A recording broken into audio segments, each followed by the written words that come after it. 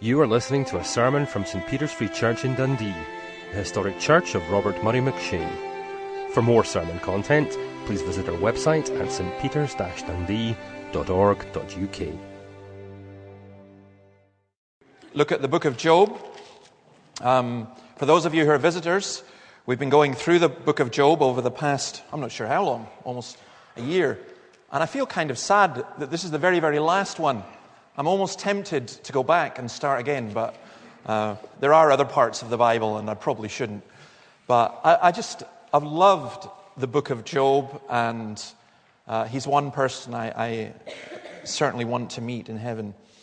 And this is the end of that. Job chapter 42, it's on page 542. Then Job replied to the Lord, "I know that you can do all things. No plan of yours can be thwarted.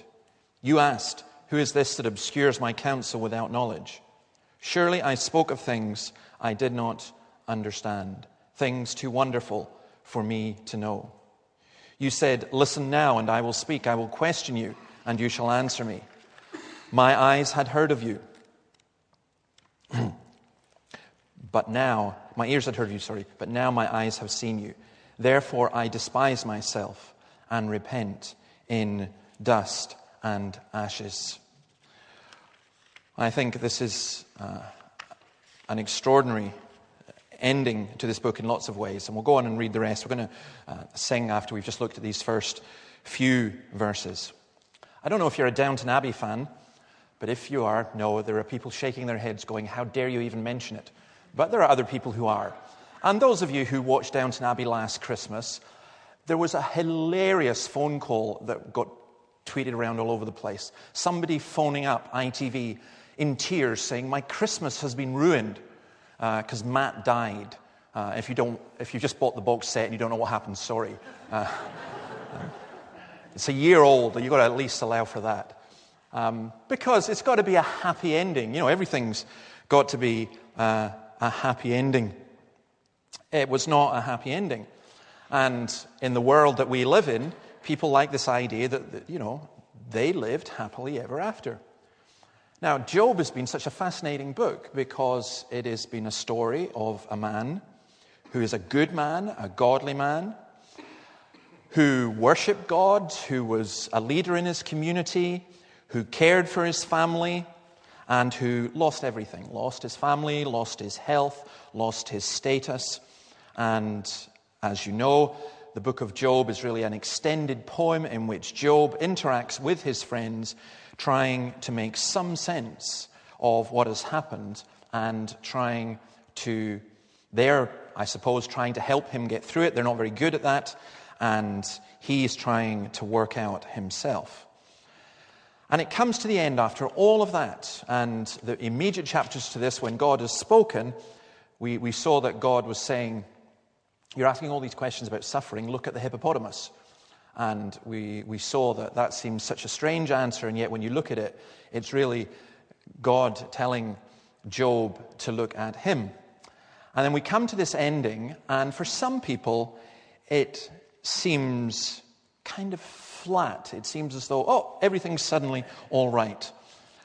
It seems to reverse all that. Is this going back to the old prosperity theology? After you've suffered a while, God will really, really bless you, and you'll get back many times what you have lost.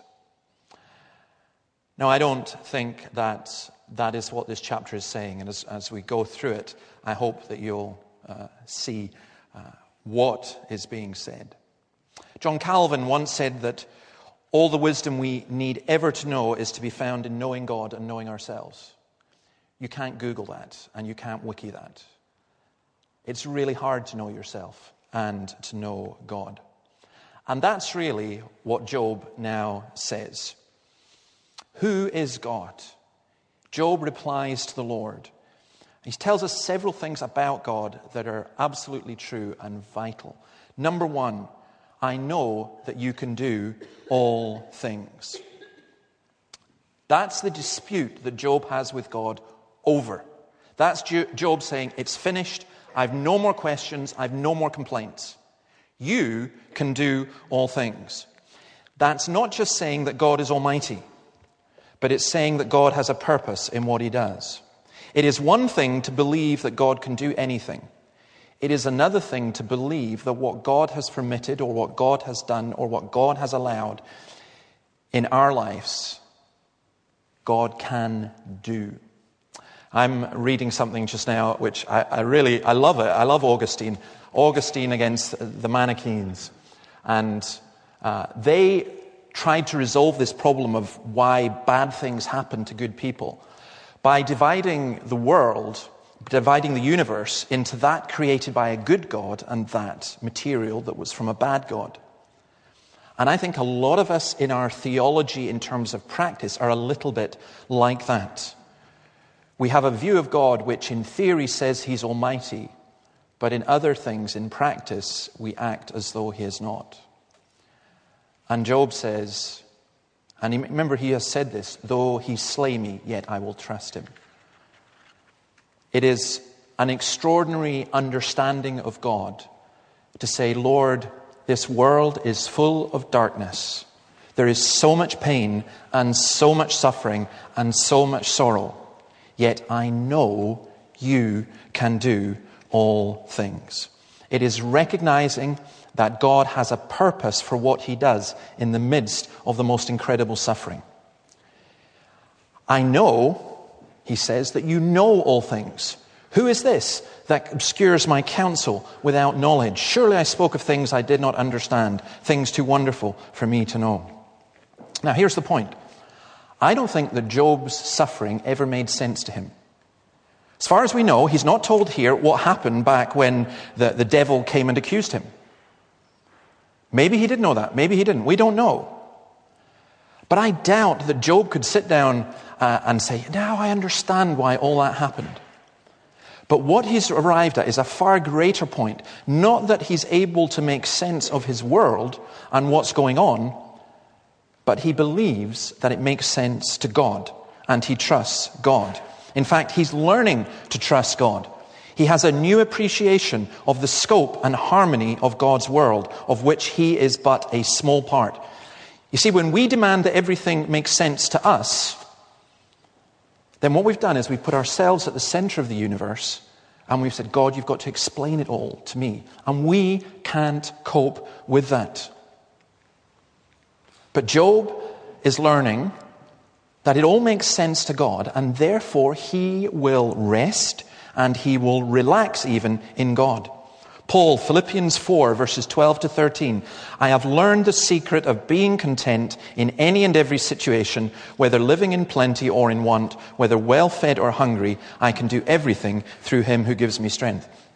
It's extraordinary how many times I've seen that verse in part on people's walls or on bookmarkers or in their Bibles. I can do everything through him who gives me strength. It is entirely wrong to take that phrase out of the context where he says, I've learned to be content whether I'm in hunger or in plenty, whether I'm in sickness or in health, and so on. He's saying, I'm able to live with all the pain, with all the suffering, and with all the sorrow because of the strength that God gives. God knows all things. Now those two things should be incredibly helpful for us in this. We stress ourselves out trying to have strength to control our circumstances ourselves, and we stress ourselves out trying to know, trying to grasp, trying to understand everything. But Job's attitude that he's learned through suffering, and I wonder if any of us can learn this any other way. Job's attitude is, God has strength, and God has all knowledge, and I trust God. I trust him. He is good and the giver of all things good. He's also in control. God is not like the genie in Aladdin's lamp at our beck and call. One man writes it this way: knowing that God is in control keeps us from falling apart under the strain of events. You're sitting in a nice warm church this morning. It hasn't always been that way in the past couple of weeks. And It was funny, I came down on Christmas Day and the heating wasn't working, and we had to call out the boiler people, who I feel that I'm developed quite a close relationship with British Gas Boilerman over the past few weeks. And I felt we should have been exchanging Christmas cards and New Year's greetings. But I came down and I thought, oh, goodness, I'm so stressed with it. And then I realized, what do you know? You know nothing about boilers. You can't do anything about this. There is 0 point in stressing out about something that you can do nothing about. And strangely, that's actually quite a cathartic thing to be able to say, what is the, there is no point in that. Not because you despair and you give up, but you just simply say, Lord, you know all things. You could go into this next year full of fears about what might happen, or concerns about what has happened. And I think you would really, really struggle. You can shrug your shoulder and say, well, what can I do about it? Que sera, sera, whatever will be, will be. Or you can say, I know that you know all things. I know that you can do all things. And I know that you are in control. And I think the fourth aspect of that, which is very important, is that God is good. Job is written that we might not question the goodness of God. You see, there's a subtle thing happens when we question the goodness of God. And I think it's this. I think we end up being more concerned about goodness than about God. And we tend to judge God by our standards, thinking that our criteria is the one by which we can decide whether God is good or not. And we just get it the wrong way round. So many people will say something like, I cannot believe the Bible, I cannot believe Christianity, because basically God is not good. And they discern goodness by their own criteria. But we mustn't do that. My whole faith rests entirely upon this, that God is good and the giver of all things good. And when I see things that are evil and don't understand what all that is about, then it's not for me to turn around and say to God, oh, you're not actually good at all. I'll tell you what good is. It is for me to say, Lord, I just don't know. Please, can you help? That's why we sang that psalm, Psalm 131, because it is the picture of the weaned child, the young child, the infant lying in its mother's arms. That baby, that child, can be in the midst of the most incredible storm, can be in the midst of a war zone, and will know that they are loved and that they feel safe. A child in a home in Dundee today will feel no more safer than a child in his mother's arms in South Sudan or Syria. And that's the image that the psalmist is using. He's saying, I am like a weaned child in my mother's arms. And if we understand and grasp that God is good, the goodness of God is such an important doctrine and such an important practical theology, then I think it makes an enormous difference to us. He's also beyond our knowledge. We do have to confess to ignorance. My eyes had heard of you, but now my eyes have seen you. Surely I spoke of things I did not understand, things too wonderful for me to know. Job also confesses presumption. It's very, very hard for some of us to confess to ignorance. I've got this worked out. I've got this sorted out. It's why we like to formalize things. It's why we like to say, you do this, you do A, and then B, and then C will happen. But that's not how our relationship with God works, because our relationship with God works purely on this basis that we believe that He is good, and we know that He knows everything, and we acknowledge our own ignorance. Who is this that obscures my counsel without knowledge? It's funny, there are some people who say, because I don't know, I can't believe in God. I reverse that completely and say, because I don't know, I believe in God. Because I realize I'm not in a position to know and to sit in judgment upon absolutely everything and to demand to God, go on, you've got to prove yourself to me. No, He doesn't. He doesn't. He already has in so many ways. but he is not at my beck and call, nor yours. And yet, here's the amazing thing.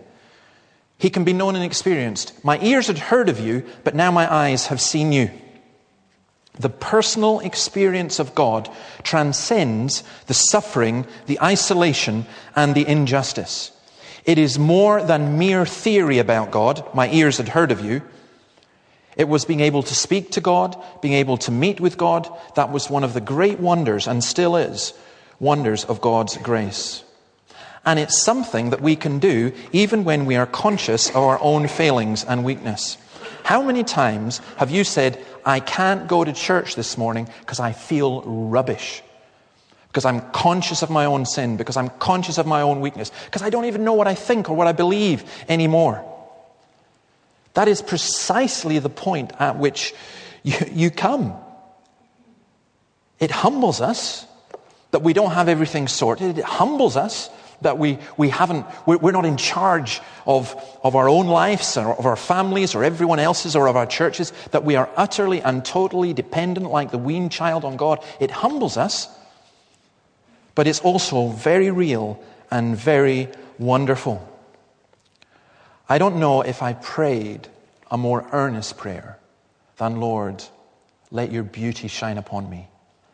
Let me feel your presence. Now, I think in the Christian church, we're always driven to extremes, and there are people who, push feeling and push feeling and push feeling and try and work up feeling and get really hyped up, and it's as though they're on drugs.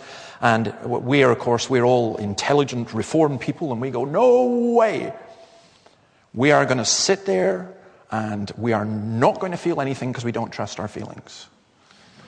And it's quite funny. I mean, over the past year, and this is a wee St. Pete's things for those from Grace, but you lot look pretty well the same in some ways anyway, that every now and then someone will say, I'd really like to raise my hands in church. I go, well, why don't you?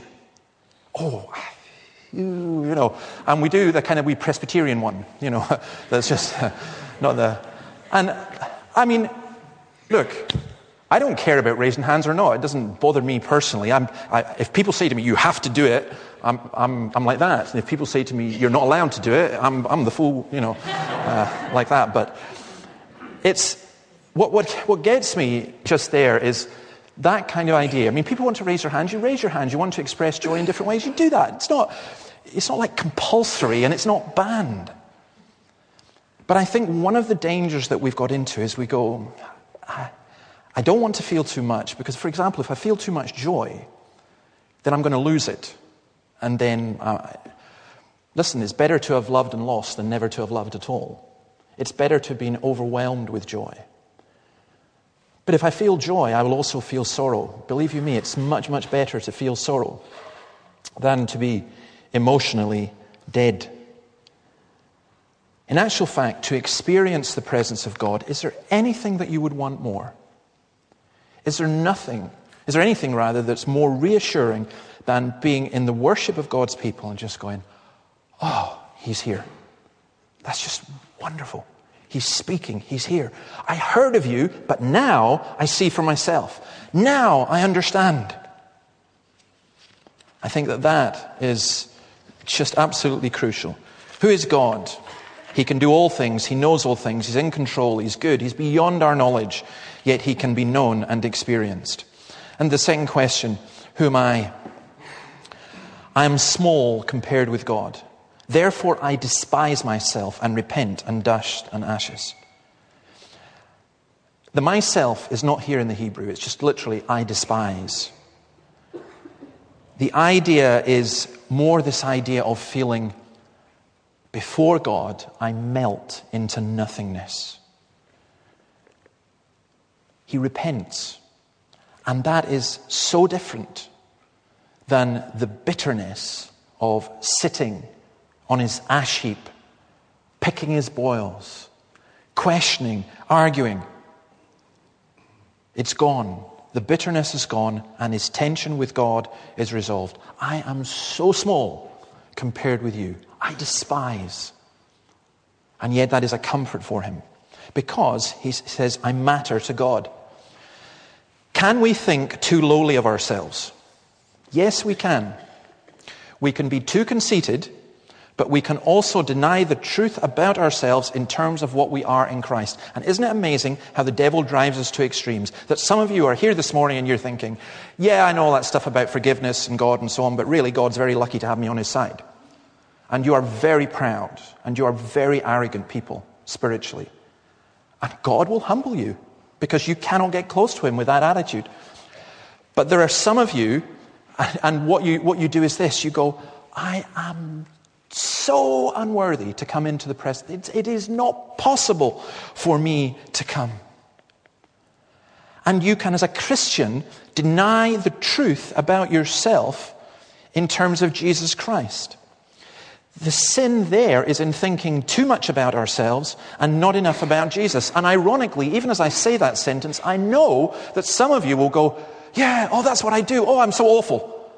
I can't come because and you just want to pull your hair out because you're saying to somebody, don't you understand what this is about? And the answer is no. It's only when we focus on Christ and not on ourselves and not on our own sin that we truly discover our true self. That's exactly what happened with Job. My ears had heard of you, but now my eyes have seen you. The dust and ashes is the humility, a humility which drives us to true prayer. Abraham Lincoln said this, I have been driven many times to my knees by the overwhelming conviction that I had nowhere else to go. Think about that. Many times to my knees by the overwhelming conviction I had nowhere else to go. There are some of us, we've got lots of other places to go. And so we don't go to God. We throw in God at the end. But some of you are so desperate. Where can you go? You have nowhere else to go except God. And come back to what we said about God. God is good. Is God going to turn you away? Oh yeah, but you don't know my sin. You don't you grasp it? I don't know your sin, but God knows. And he invites you to come. And he's not the God who invites you. If he's good, he doesn't invite you and say, joking. No, that's not how it works. But sometimes we need to grasp that. We need to grasp that things are too overwhelming, that things are too massive, that things are too big. Where can I go? I can only go to God. Well, we'll look at the last few verses a bit quicker, but we're going to sing again. We're going to sing a psalm that I think is a summary of what happened to Job. Job chapter 40, he was in the pit. Psalm 40, he was in the pit and God rescued him. We'll just read what the NIV entitles the epilogue from verse 7. After the Lord had said these things to Job, he said to Eliphaz the Temanite, I'm angry with you and your two friends because you have not spoken of me what is right as my servant Job has. So now take 7 bulls and 7 rams and go to my servant Job and sacrifice a burnt offering for yourselves. My servant Job will pray for you, and I will accept his prayer and not deal with you according to your folly. You have not spoken of me what is right, as my servant Job has. So Eliphaz the Temanite, Bildad the Shuhite, and Zophar the Naamathite did what the Lord told them, and the Lord accepted Job's prayer. After Job had prayed for his friends, the Lord made him prosperous again and gave him twice as much as he had before. All his brothers and sisters and everyone who had known him before came and ate with him in his house. They comforted and consoled him over all the trouble the Lord had brought upon him, and each one gave him a piece of silver and a gold ring. The Lord blessed the latter part of Job's life more than the first. He had 14,000 sheep, 6,000 camels, 1,000 yoke of oxen, and 1,000 donkeys.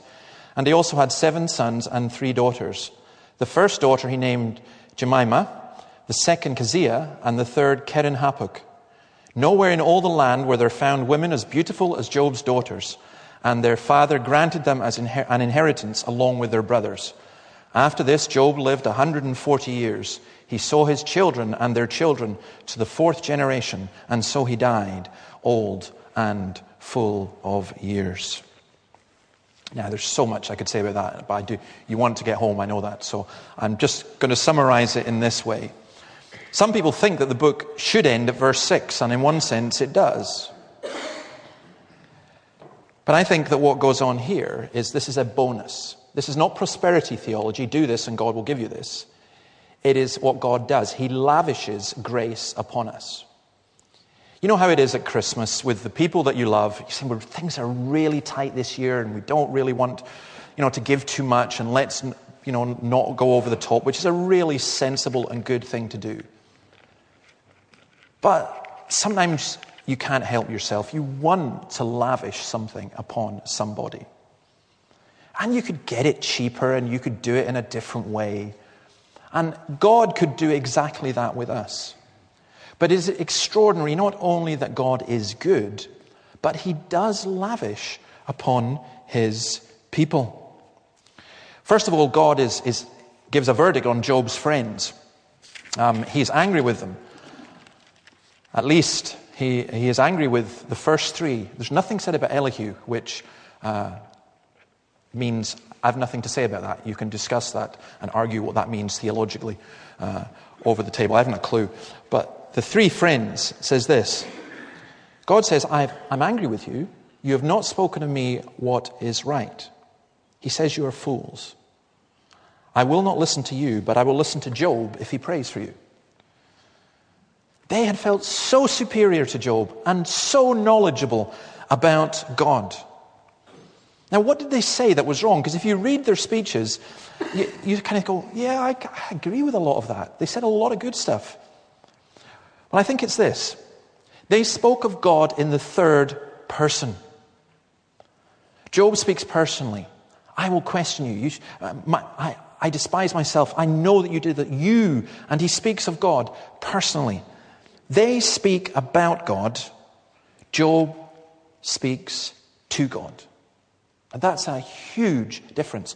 Some of you have this tremendous interest in theology and discussing problems and apologetics and stuff like that.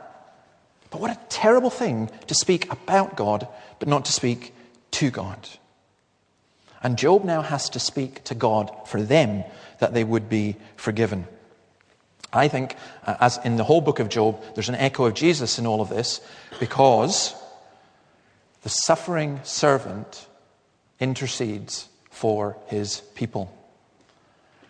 And I think that's a wonderful thing, because again, you might be here and you're battered and you're bruised and you're suffering and you're full of doubts and fears, and the devil, it's so easy, he just goes like that and you blow over because you're just so weak.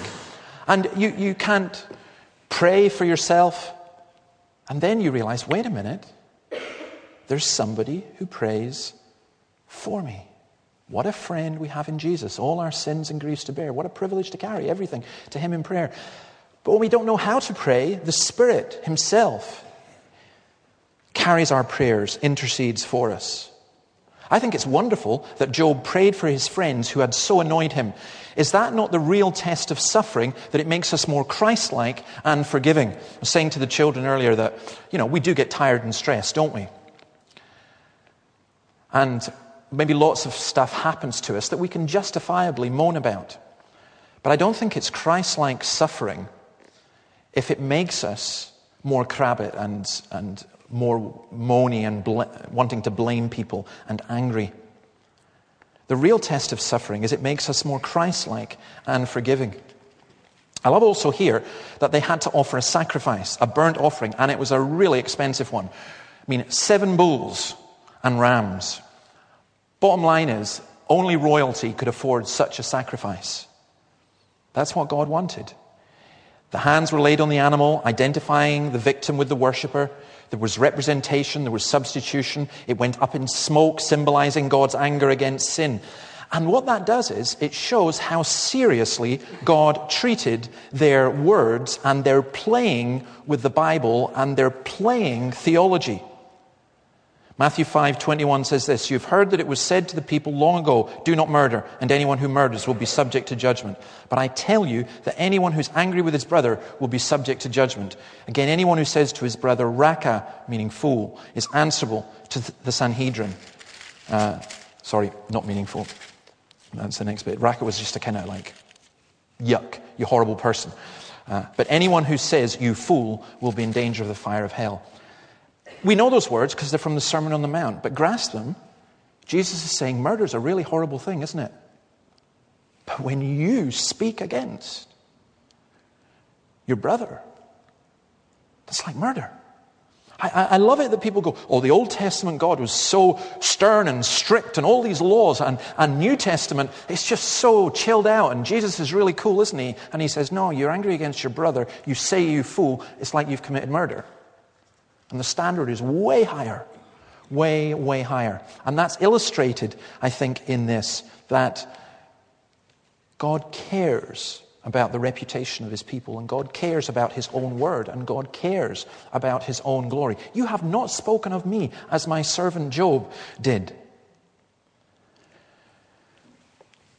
Sometimes some of us have to bow before God in repentance at our arrogance and ignorance and spiritual pride. And then God vindicates Job. He calls Job, his servant, 4 times. My servant Job. God himself is vindicated. Look at Job 1 verse 8. Have you considered my servant Job? And the devil goes, yeah, right. He's not your servant for nothing just because you bless him. And at the end, God has been victorious and God has been vindicated. Job has remained faithful. 1 John 3:8 says this, the reason the Son of God appeared was to destroy the devil's work. And what does God use, and who does God use? He uses his people to destroy the devil's work. There's God's vindication of Job. Do you know, you may be tempted to look at people around you. You may be tempted to look at other people in different situations and say, why are they so blessed? Why are they getting so much? Why am I really struggling? What's going on with me? Forget all of that, because on the day of judgment, all you want to do is stand there and say and hear, well done, good and faithful servant. Enter in to the kingdom prepared for you. Job has his fortunes restored. It's not a reward. It's a double favor. He gets comfort from his relatives. The gifts of money and gold are gifts of esteem. They're not wealth. That had been restored. I wonder what comfort Job would have received from these. Possibly very little. They were not there in his hour of need, his friends and family. They just weren't. It's amazing how many friends you have when things are going well and when you don't need them so much, and how lonely you can be when things are not going well. Real, deep friendships are hard to come by. And I suspect that even in the church, there are some of you who feel, I am so, so lonely. There's nobody I can really, really talk to. You know, we talk about mentoring and programs and so on, and I think that's great. I really do. But I think the minute you've turned it into a program, there is a problem. We just need people. And those of you who are older Christians, you need to come alongside the younger ones. Not to put them through a program, not to get them to a certain level and then you say that's it. They just need a spiritual mother and father. They need a spiritual older brothers and older sisters. What can I do? What can I do? You can connect with people. You can pray for people. You can walk together with people.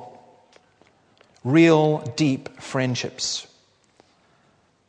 They were hard and still are hard to come by. But thank the Lord that they exist. And there's the family blessing, isn't there? 7 sons and 3 daughters. And what I love about this is like Esther. This is like the first feminist book in the world. You know, because 7 sons and 3 daughters in a patriarchal society where the sons get the inheritance and so on. The 7 sons are not named. The 3 daughters are. And they are given an inheritance which is contrary to custom. I'm not sure what all of that is, but Jemima means dove, Kezia means cinnamon, and Keren Happuch means the Avon lady. Well, not quite. Keren Happuch was a highly prized black eyeshadow. So, you know, if you're a younger woman here and you wear black eyeshadow and your mum says, what are you wearing that, you Jezebel? You say, well, wait a minute. God blessed Job and he gave him a daughter that he named him black eyeshadow. Because that is what it means. They were also unusually beautiful. Now, as a father of 2 daughters, I understand that my 2 daughters are both unusually beautiful. But I think this was nowhere in the land where there found women as beautiful as Job's daughters. Now, I think all of that, don't be looking for too much deeper meaning. I think it's just simply this. It's family blessing in old age. All gifts from God. All gifts of God's grace. You cannot earn them, but you can receive them. And I think that is just what that passage is saying. And there are some of you who are, this Christmas, are able to say, Lord, I just thank you so much for my family. And others who are able to say, I thank you so much that I've lived another year. And in a culture which generally despises the elderly, those of you who are older, it's what a tremendous gift to be enabled to have lived so long. Others, of course, will be looking and saying, but I've lost some of that blessing. I don't have that family blessing, or I've lost loved ones and so on, because all of us will say that at some point. But that's, if you like, that's the way that life is. There are blessings and there are pains and sufferings and sorrow that we all have. We can't earn, but we can receive. But I guess the main point is just simply this. First of all, as in this, comes your relationship with God. Seek first his kingdom and his righteousness, and all these things will be added to you. Job had thought he would never be happy again. Could you not understand that? Can you not grasp that? Your 3 children, your 7 children have died. Your wealth is all gone. Your status is all gone. Your faith is in shreds. Do you not understand the level of depression? I will never, ever be happy again. But he was wrong.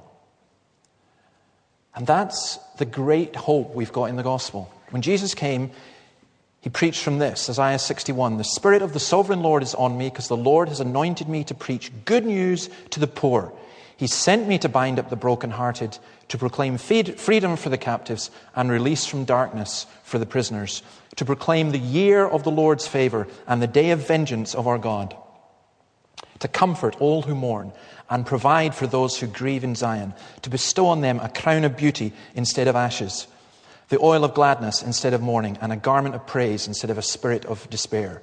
They will be called oaks of righteousness, a planting of the Lord, for the display of his splendor. This is the wonderful good news of the gospel of Jesus Christ. The promise that is given in Job, the promise that is mentioned throughout the New Testament, that God will send a Redeemer, that God will send a Savior who will give his people beauty for ashes. God brings beauty into broken lives. That is the message of Job. May God bless his word. Richard will come and lead us in prayer.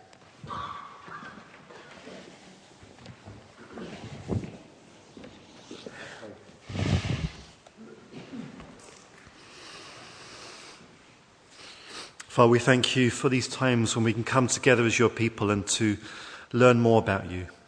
And Lord, we thank you that through your word and through the preaching of your word, we have learned more about you.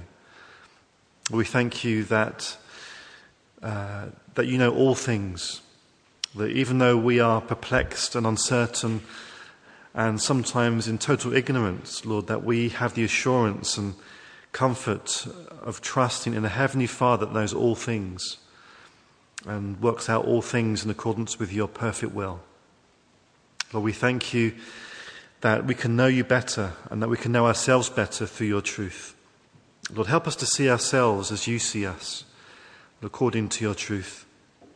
Lord, help us to have the faith and the trust to know and believe that we are loved by you and that we are cared for by you.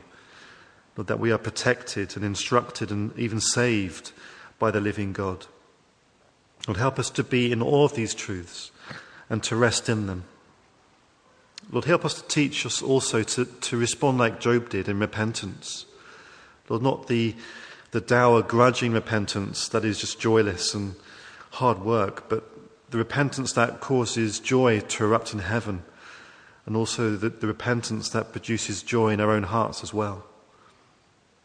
Lord, we thank you that we are part of a church that knows the Heavenly Father. Lord, we thank you that Grace Church as well, who meets with us now this morning, is also a church that knows the Heavenly Father. And Lord, we ask that as your people that we would grow in a knowledge of you, and that this knowledge would not just be a bookish knowledge, but a living and believing and life-changing knowledge. So, Father, we thank you for teaching us this morning, and we ask that we would learn and live out what we've learnt this morning. But, Father, we thank you for the Christmas period that's just passed.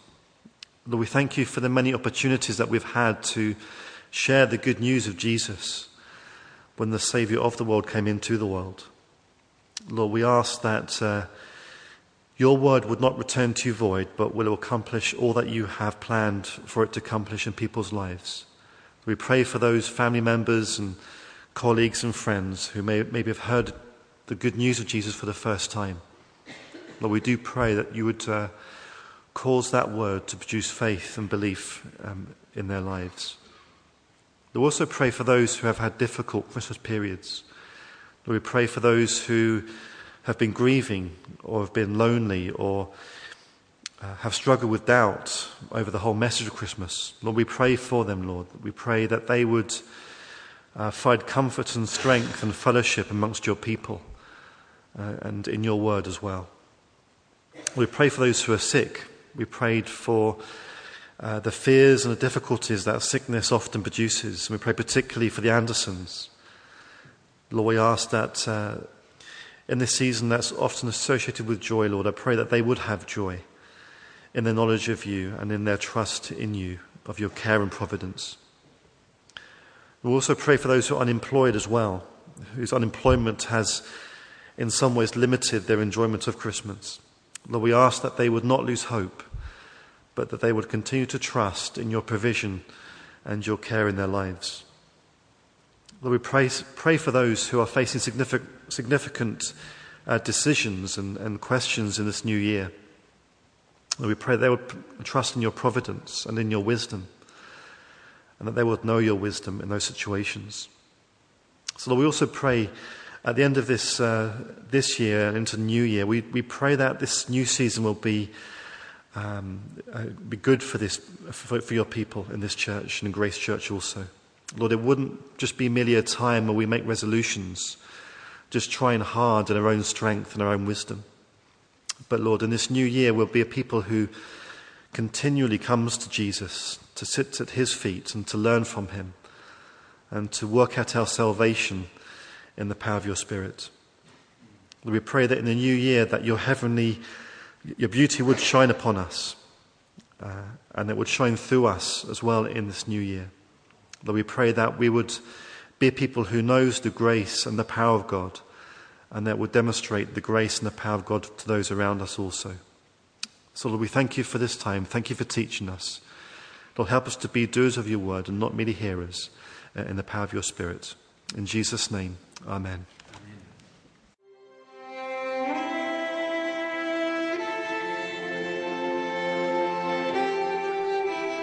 Thank you for listening to this sermon from St. Peter's Free Church in Dundee. If you found this sermon has been helpful to you, please help us to continue building up and assisting the people of God. Visit our website at stpeters-dundee.org.uk. For information and training on persuasive evangelism and how to share your faith biblically, please visit the website of Solas, the Centre for Public Christianity, at solas-cpc.org. Once again, that website address is solas-cpc.org. Thanks for listening.